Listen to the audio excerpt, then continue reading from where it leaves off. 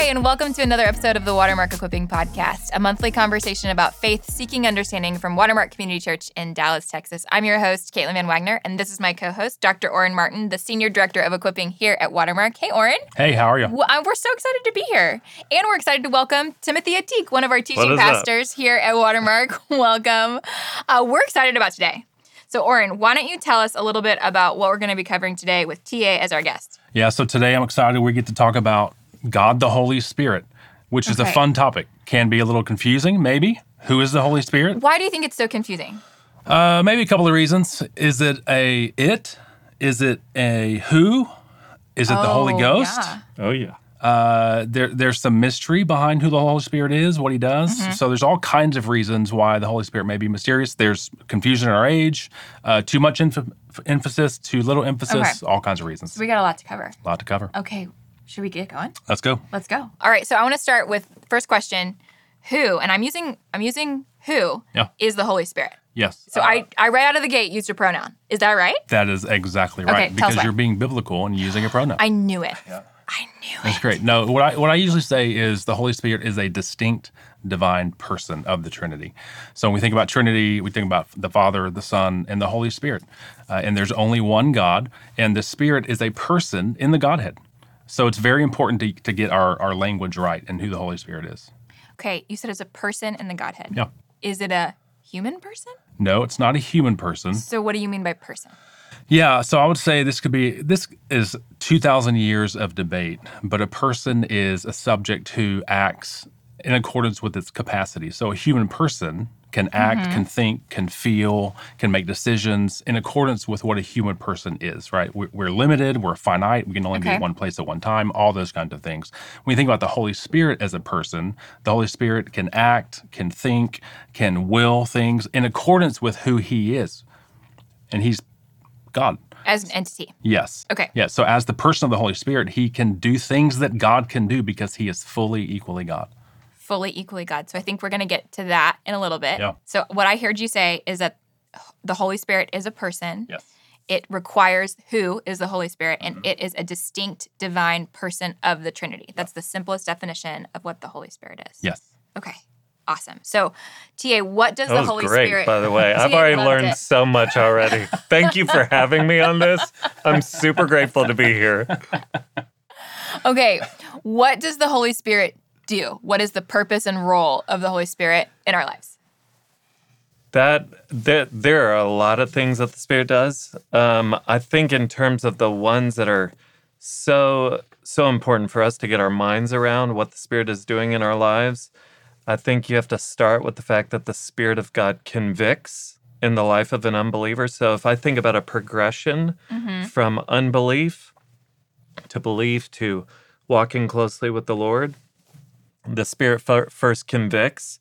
So John 16:8, when he comes, he will convict the world concerning sin and righteousness and judgment. That idea of convicting, it just means that the Spirit of God brings a person to the point of recognizing their wrongdoing. In the salvation narrative and process. Yeah, so I think what that means is an unbeliever sees that what they are doing is not congruent with a perfect and righteous God. Okay? And then, so the Spirit of God convicts. And then I would say the Spirit of God illuminates our hearts and minds to the truth. So I draw a distinction between the inspiration of the Spirit and the illumination of the Spirit. When I talk about the inspiration of the Spirit, I'm talking about what the Spirit did through the biblical authors. So he inspired them. That's why 2 Timothy 3:16 says that all Scripture is breathed out by God, that he inspired these authors. And now the Spirit of God illuminates our hearts and minds to the truth so that we can take what the Spirit of God gave us through human authors, and we're able to make sense of it. We're able to understand it as actually truth from God. Okay?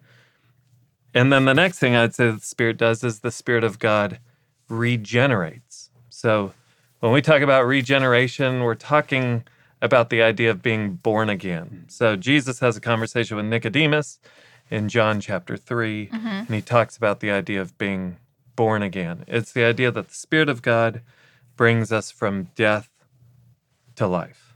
Okay? So if you think about this progression, someone understands that their life is not congruent with a righteous God. They begin to understand truth. The Spirit of God, and this can all be happening.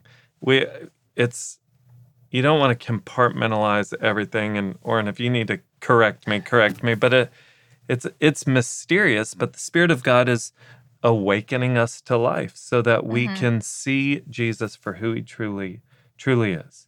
Okay? So this might be a little bit of a question that I don't know that I've even thought to ask until this moment. But if you said that the Spirit of God convicts, illuminates, and regenerates, that would mean that the Holy Spirit is at work in both the life of the non-believer and the believer. Is that right?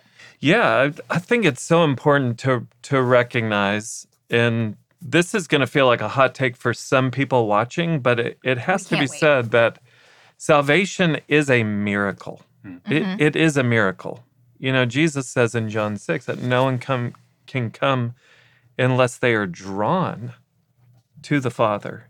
And that is the work of the Spirit. The Spirit goes to work on an individual. So this idea of like, we go out searching for God, we find God, we choose God, it puts all of the emphasis on our work, when in actuality, salvation is such a work of the Spirit of God in our lives, helping us see that our sin is in fact sin, seeing the truth, that it is in fact truth. Being awakened spiritually to actually comprehend truth. It's all a work of the Spirit.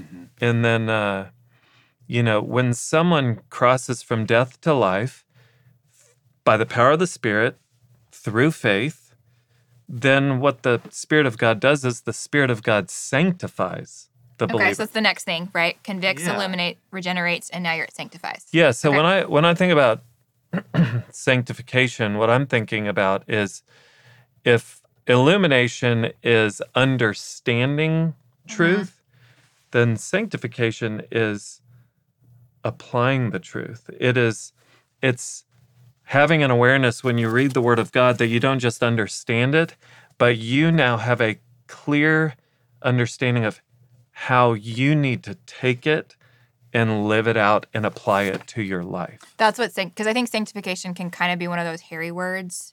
How else would you describe what sanctification is, and therefore the process of the Holy Spirit in sanctifying? Yeah, so I think about 2 Corinthians 3:18. It says, "We all, with unveiled face, beholding the glory of the Lord, are being transformed into the same image from one degree of glory to another, for this comes from the Lord, who is the Spirit." So if you think about what that's saying, it's, to boil it down, it is saying that we are on a lifelong journey of becoming more and more like Jesus. Like, the goal is that we would look less and less like the world and more like Jesus, that we are being transformed and conformed at the exact same time, that we are changing, and as we are changing, we are becoming more like Jesus. And that happens by the Spirit of God doing a work in our lives where he takes the Word of God and helps us understand how to actually live it out. Okay.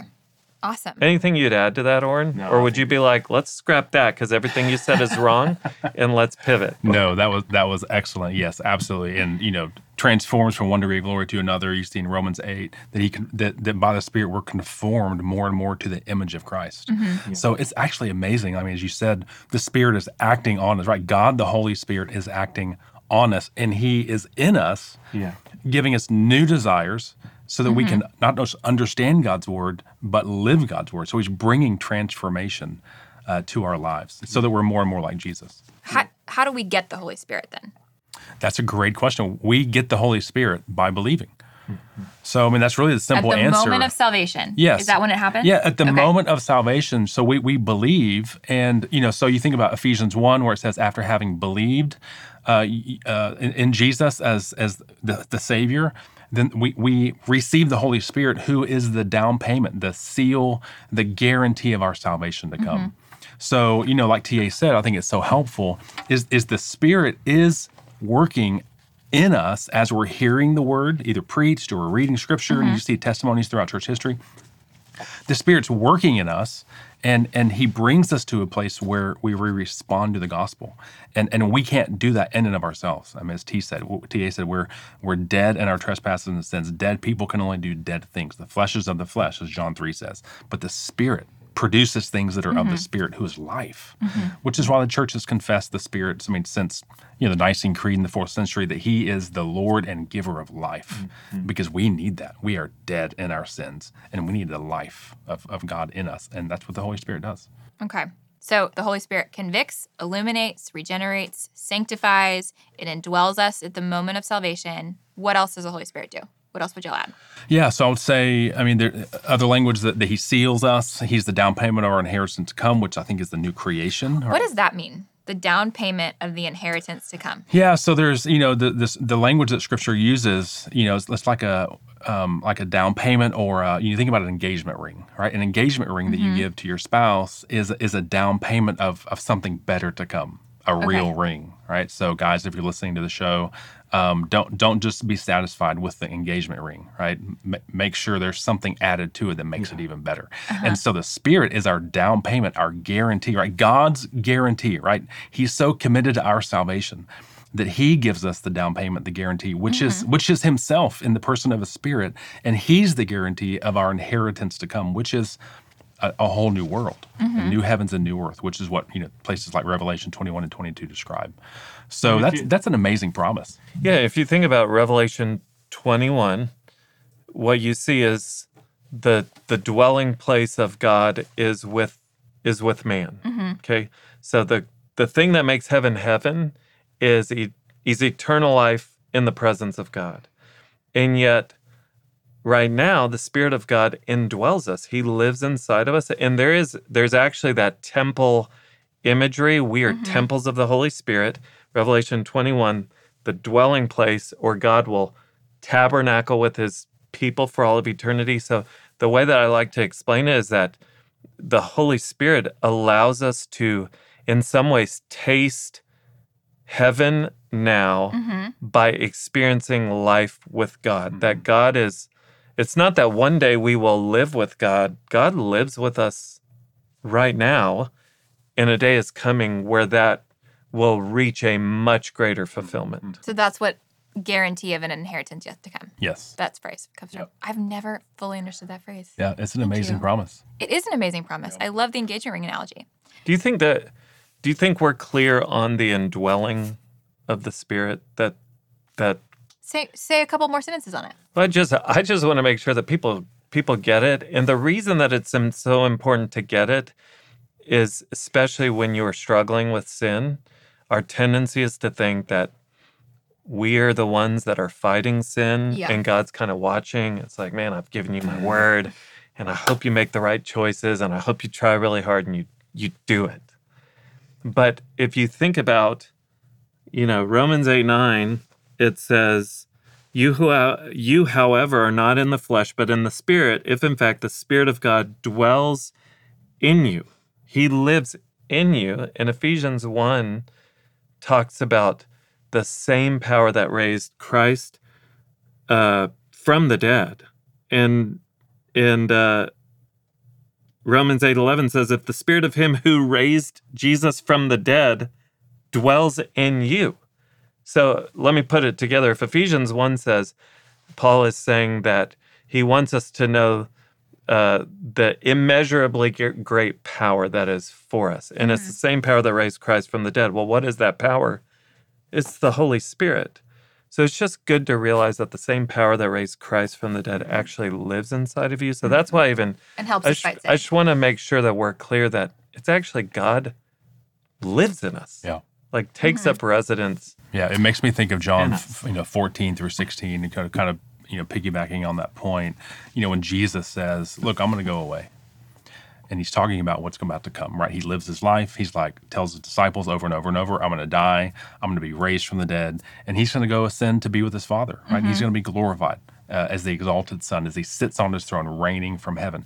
And he could have done that, and that would have been great. We could have been forgiven of our sins. We could have been given eternal life. There's our insurance, right? But he doesn't stop there. He says, but if I go away, I'm going to send you another helper. And I'm not going to leave you as orphans. Yeah. I'm going to send you my Spirit, who is from the Father. I'm going to send to you, and he will be in you, right? In the Old Testament, the Spirit was with the people. The Spirit was in the temple. But here in John 14 through 16, Jesus says the Spirit's going to be in you people, you disciples of Jesus. And so what an amazing promise. I'm glad it's kind of wild. It's kind of wild. Well, and that's why Jesus says, it's actually better that I go away, you know? So when we think about it, if you think about it in terms of fighting sin, it's like, is it better that Jesus went away? Yes, because he sent his Spirit. Yeah. So, and his Spirit lives in every single one of us. And so sometimes I think we fall short of understanding why was it better that Jesus went away? And it's has a lot to do with the Holy Spirit, because he sends the helper, the comforter, the counselor. Which really blows up the whole conception that, Jesus died to forgive you of your sins, now go do a bunch of stuff. Exactly. He's like, no, I will come and live in you. To help you. Yeah. By my Spirit, I will empower you. I will indwell you. I will be with you until the end of the age. Yeah. That's an amazing gift. Yeah. It really is. Okay, so I know the Holy Spirit does a lot.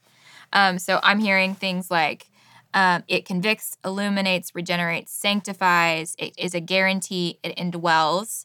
My next question is around gifts. Yep. So what does it mean to have a gift from the Holy Spirit? Or an TA, whichever one of you, what does that actually mean? Yeah, so you can look at passages like 1 Corinthians 12, and if for our listeners, if you were here at Watermark back last summer, preached through 1 Corinthians. I think TA, you had a chapter, you did your sermon on 1 Corinthians 12, where it talks about the gifts of the Holy Spirit. But basically, it is that the Holy Spirit gifts His people. So every Christian has at least one gift to serve the body. And, as Ephesians 4 says, we're going to a lot of scripture, pastors, teachers equip the body, the members, to do the work of ministry.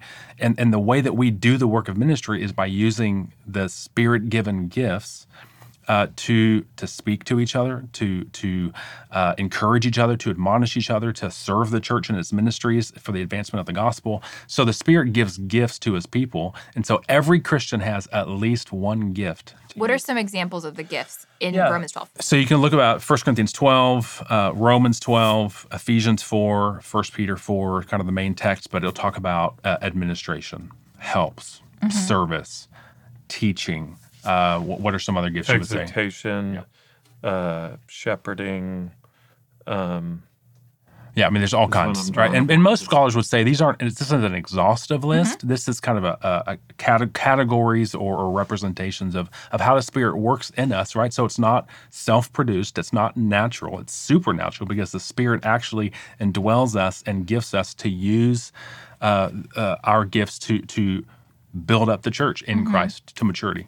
So every believer has at least one gift, and they don't all have to be the same. Yeah, and all gifts before the foot of the cross are equal, right? So, we may think, well, man, I wish I had the gift of teaching because then I'd be in front of people, and, but Paul says in 1 Corinthians 12, no, it's like your body, right? You need every part, right? The finger, the ear is just as important as the head, as an arm, right? And not only that, but he actually says, give honor to those who maybe work behind the scenes. So I think of, my wife, I always joked about with people, I can teach people for 30 minutes how to stack chairs. While I'm doing that, Cindy will be actually stacking chairs. Like, she's just such a servant. It's the way the Lord's gifted her. And it's amazing to see how the body of Christ and Watermark does. I've been so encouraged by that in our 10 months here.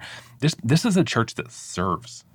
You drive up on a Monday night, Tuesday night, Wednesday night, Thursday night, and the parking lot is full of people, lay volunteers, just church members doing the work of ministry so that people can come to know Christ and grow in Christ. How do I figure out what my spiritual gifts are? If I'm new to this concept, how would I go about figuring out what mine are so that I can serve? What would y'all say? Yeah, you can actually, we've got it on our website, watermark.org/spiritual gifts. I think we'll get you there. So, and if you go to our website, you can actually go to the search bar and just type in spiritual gifts. And there's actually messages that will come up that will just give greater Context. clarity. Yeah, that's great. Yeah, and I would say, look, just as T.A. said, that the Spirit dwells in us, and one of his jobs is to create new desires in us, so that we want things. We want the things of God, not the things that we want to love others. And so I would just say, what do you want to do? When somebody says, what spiritual gift do I have? Well, what do you want to do? And because part of the role of the Spirit is to create, to give you a new wanter, right? And as you want to serve others, jump in and just figure it out, right? And the Lord will guide you and lead you, and through the counsel of others, through just seeing how the Lord works. It's pretty easy to figure out. But okay. But everyone's got at least one spiritual gift, and they're all equal at the foot of the cross. Yep. All right. So we talked a little bit about the phrase, the Holy Spirit being a guarantee of a future inheritance. But there's another phrase that I've heard a lot, and I'm hoping you can bring some light to it. The concept of being filled with the Holy Spirit. What does it mean to be filled with the Holy Spirit? Yeah, so I think it's good for us to read in Ephesians 5. Paul says, verse 15, look carefully then how you walk, not as unwise, but as wise, making the best of use of your time, because the days are evil.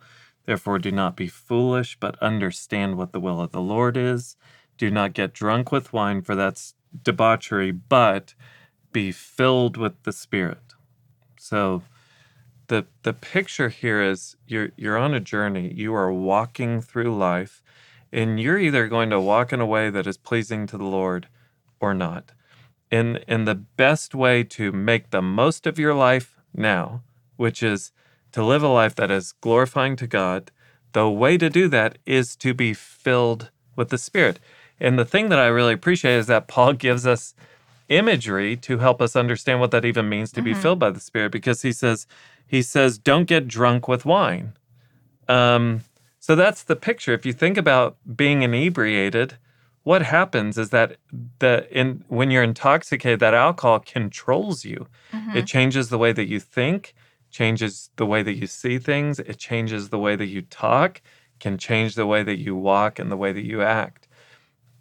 That is the picture of being filled by the Spirit. It is that relinquishing of control. It is the Holy Spirit taking control of your life in a way that it changes the way that you think, and the way that you see, and the way that you talk, and the way that you act. And so that's what it means to be filled by the Spirit. Is I would say that it is a relinquishing of control, and it is a surrendering of control, where the Holy Spirit has complete control of your life. If you think about a house, it's the difference between owning a house and renting a house. If I rent, that is not my house to do with what I want. Like whatever the color of the walls is, that's probably the color of the walls.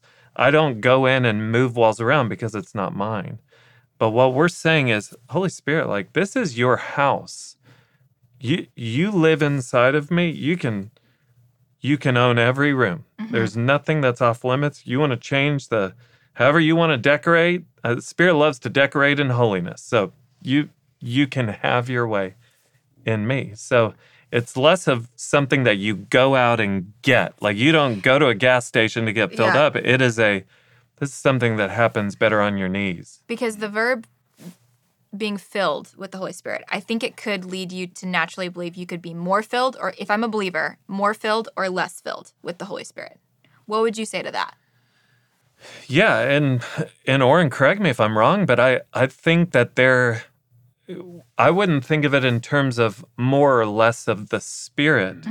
I would view it as more or less of the Spirit's active control. You're yielding to the Spirit. Yeah. So when the Spirit lives inside of you, the Spirit isn't like, well, I'll give you my hand now and my leg later. Like you get all the Spirit. And yet, that's why Paul tells us to walk by the Spirit, and you will not gratify the desires of the flesh. He's just saying that there is an option here where you will continue to live in a way that is very incongruent with God's way. And so how do you live a life that is more congruent? He says, walk by the Spirit. So that is, in terms of being filled, it is that relinquishing. Okay. Yeah. So, what would you add to that, Oren? Yeah, it made me think of, so we see in Scripture of when, John the Baptist, when he's speaking and each of the four Gospels, he says in, Matthew 3, Mark 1, Luke 3, and John 1, John the Baptist says, look, I baptize you with water, but when he comes, Jesus, he will baptize you in the Holy Spirit. Mm-hmm. And we see that come to kind of play out in Acts 1, where we see the language of that same language. And so kind of what it comes to mean is when a person believes in Jesus, he or she is immersed in the Holy Spirit. In other words, they're given the gift of the Holy Spirit. So to T.A.'s point, it's not like, okay, now I've been given the gift of the Holy Spirit, but tomorrow I may have 50% of the Holy Spirit. But if I really work hard, then I'll have 70% the next day. No, we have all of the Holy Spirit, right? Mm-hmm. That's who, when we're immersed in Him by faith, right, in Christ, we have the Holy Spirit. But then Paul gives the command, be filled with the Holy Spirit. And I love, there's a great book by J.I. Packer called Keep in Step with the Spirit. And he says, like to T.A.'s point, I think the metaphor is so important because when we're under the influence of wine, it leads to lack of control, right? But Packer does say being filled with the Spirit is being under the influence of the Spirit. But look what it results in. It results in, verse 9, addressing one another in psalms and hymns and spiritual songs, singing and making melody to the Lord with our hearts, giving thanks and submitting to one another. So opposite from being out of control, it actually results in speaking God's word, singing God's word to one another, giving thanks, and submitting to each other in appropriate relationships and within the body of Christ. Yeah.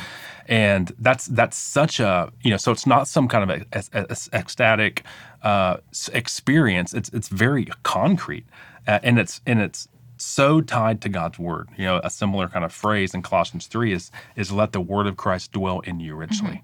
And so those two commands taken kind of mutually interpreting, to be filled with the Spirit is to be filled with God's word, and to be filled with God's word is to be filled with the Spirit, because we want to follow where God says, and we do that by the Spirit. Okay. So to be filled with the Holy Spirit essentially means to yield yourself to the influence of the Holy Spirit, right? Yep. Yeah, and just think about the end result. We know the fruit of the Spirit is what? Love, joy, peace, patience, kindness, goodness, faithfulness, gentleness, self-control. That's the end result. That is a life when all those things are evident in your life. That is the evidence of a life that is filled with the Spirit. So when those things are not evident in your life, it shows that you're still operating in the flesh.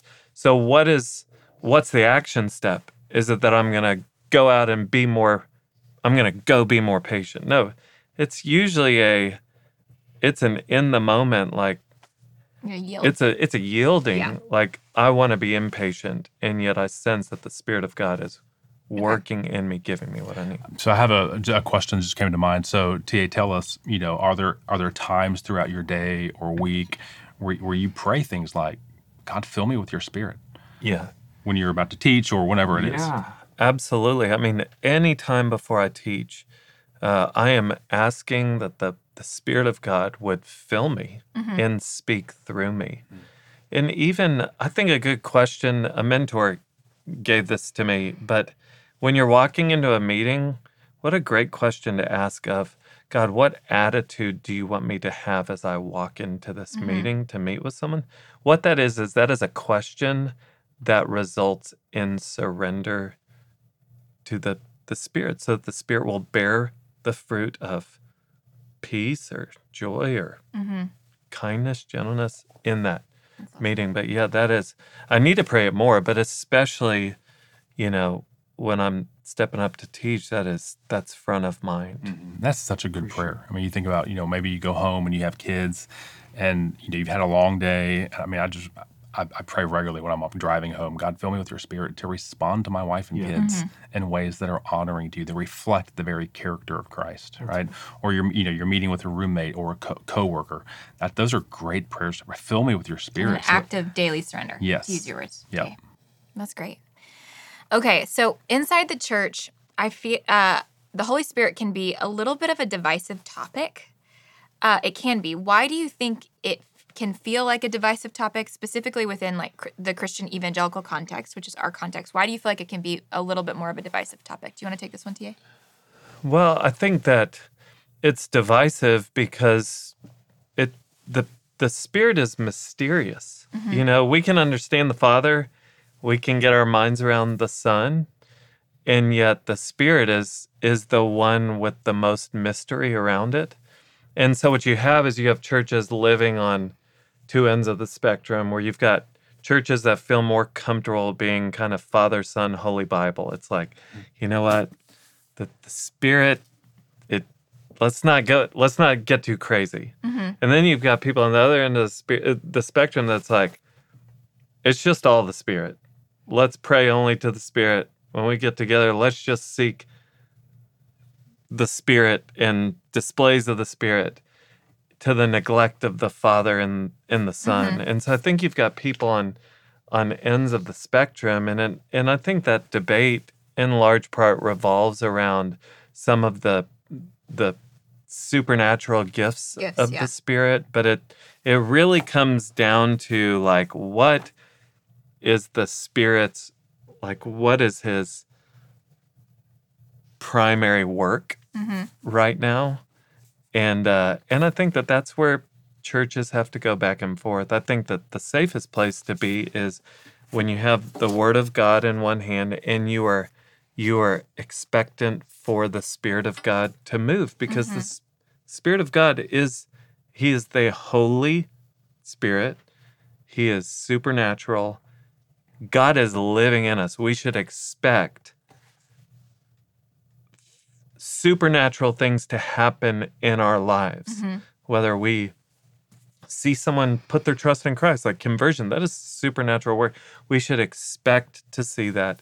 And at the same time, like we you know, even right now, it's hard to talk about it because I'm sitting here in my mind, I'm like, feel like I need a caveat in all this. And I would just say that the best thing you can do is you can take the Word of God, ask the Spirit of God to move in you. When you show up to church, beg the Spirit of God.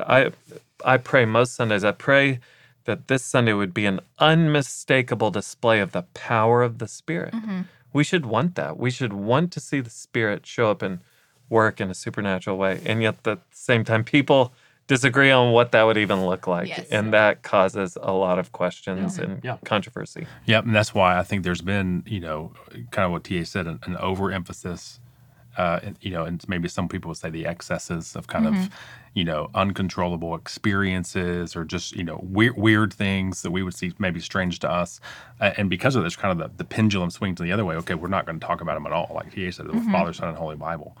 And I think both, you know, ditches are errors we ought to avoid. You know, and one thing I love about him, I mentioned J.I. Packer again, he calls the Spirit's ministry a spotlight ministry. And he gets it from John 14 through 16. So Jesus says when he comes, he'll come to bear witness about me. And so that's why he says that the Spirit's work is to shine his light on Christ. So, you know, I always think if you want to see a Spirit-filled church, you'll see a church that exalts Jesus as the Son, the Word who became flesh and lived the life we couldn't live, died the death we deserved to die, was raised from the dead, and he gives us the spoils of his resurrection victory, the person of it, the Spirit of Christ, who comes to dwell in us and gift us and guide us and illuminate our eyes to understand Scripture. And so a church that is filled with the Spirit is a church that focuses, worships, exalts, preaches Christ. And so, you know, it kind of removes a little bit of the mystery of who the Spirit is and what the Spirit does. So this topic can be more divisive, I heard, because it's by very nature mysterious. It's a mystery. And there tends to be an overemphasis or an underemphasis on the Spirit. All right, I want to end with a couple of quick questions about the Holy Spirit. Might feel a little random, but they're questions I think people might be asking, even if some of them are a little bit more off the wall. Does the Holy Spirit have a gender? I would say no, because the Spirit is Spirit. So by definition, he is God. He's invisible. He's Spirit. He doesn't have a body. Even though, you know, Scripture does use masculine pronouns, but that's not to say he has a gender, because that belongs to human persons. Got it. Okay. Next question. Where does the Holy Spirit first appear in Scripture? I would say Genesis 1:2, when the Spirit was hovering over the face of the waters, which is so great because the Spirit was acting in the first creation. And it's interesting that when you get to Luke 1, what was the Spirit doing? He was overshadowing Mary in in conceiving Jesus, right? In creating the flesh of the very Son of God who took on flesh. So I think that's a really, really big indicator that just as the Spirit was acting in the first creation, so the Spirit is acting to bring about a new creation that begins with Jesus. Oh, okay. Awesome. Yep. I was going to ask you, what is your favorite place in the Bible the Holy Spirit appears, or even in the Old Testament? Is that your answer? No. I would say probably Isaiah 63. What's that? That talks about how the Spirit acted to deliver the Israelites out of the Exodus from the Egyptians. And it says that they went on to grieve the Holy Spirit, which is the same language that's used in the New Testament to Christians about not grieving the Holy Spirit. D.A., do you have a favorite place that the Holy Spirit appears in the Old Testament? No. Okay. I haven't thought about it. Okay. Honestly, I love the life of David. He's my favorite Old Testament figure. And I love that at his anointing, the Spirit comes upon him or rushes upon him, which is just a demonstration of God's favor upon his life. So I think about this teenage boy, probably about 15 years old, and the Spirit of God is coming upon him. And everything that results from that is that you have this young teenage kid who ends up being full of this character and integrity and humility. I think that that's amazing. So if I had to pick a place, that's your pick. I'd go with that right now. All right.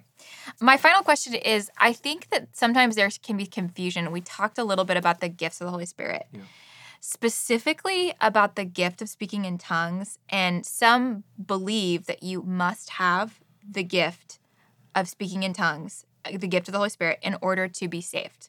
I've heard that. Have y'all heard that? Yes. Yeah. What would you say to the answer to that? It's a pretty specific question, but I think it's important to answer. Yeah, I mean, I dealt with this. I was in college ministry for about almost a decade. And I distinctly remember these two girls coming up to me after a service and just saying, hey, look, we're going to a ministry right now that is telling us that we have to speak in tongues to truly be saved. And that was so concerning for me, because when you read the scriptures, when you look back at Genesis 15:6, where you see that it was faith that counted Abraham as righteousness. That's what you see from the beginning of the scriptures, and that is what is carried out through all of the scriptures. So for me, when I look at the book of Acts is where you see the work of the Spirit. I mean, that is the movement of the Spirit through the life of the first century church. And I love the story in Acts chapter 16, where you have this jailer that, the Spirit does this miraculous work, and Paul and Silas are in prison. And this jailer is moved through all of this supernatural activity, and he asks this question, what must I do to be saved? That's Acts 16:30. Sirs, what must I do to be saved? In verse 31, it's so clear. They said, believe in the Lord Jesus, and you will be saved. That's it. Believe in the Lord Jesus, and you will be saved. And what you don't see is an expectation that you will then speak in tongues, even though this verse is found in the same book of the Bible where you see speaking in tongues show up, which is Acts chapter 2, where the Spirit empowers the apostles to speak in various languages so that other people can understand the gospel. What would you add, Oren? Yeah, I would just say 1 Corinthians 12, where Paul says, in giving spiritual gifts, he says, are all apostles, are all prophets, are all teachers, do all work miracles, do all possess gifts of healing, do all speak in tongues, do all interpret? And the implied answer is no, not everyone has every gift, but everyone has a gift to serve the body. Awesome. All right, we've covered a lot. Any final thoughts on the Holy Spirit before we wrap up? No. Great. Covered it all? I don't know if we covered it all. We covered a lot. That was such a letdown of an answer. I know. Well, listen, we're going to... he's awesome. And then, you should get him. No, I wouldn't. Right. Listen, I think we're going to end on that note. It feels appropriate. Well, thank y'all for joining us for another episode of the Watermark Equipping Podcast. We will see you next time.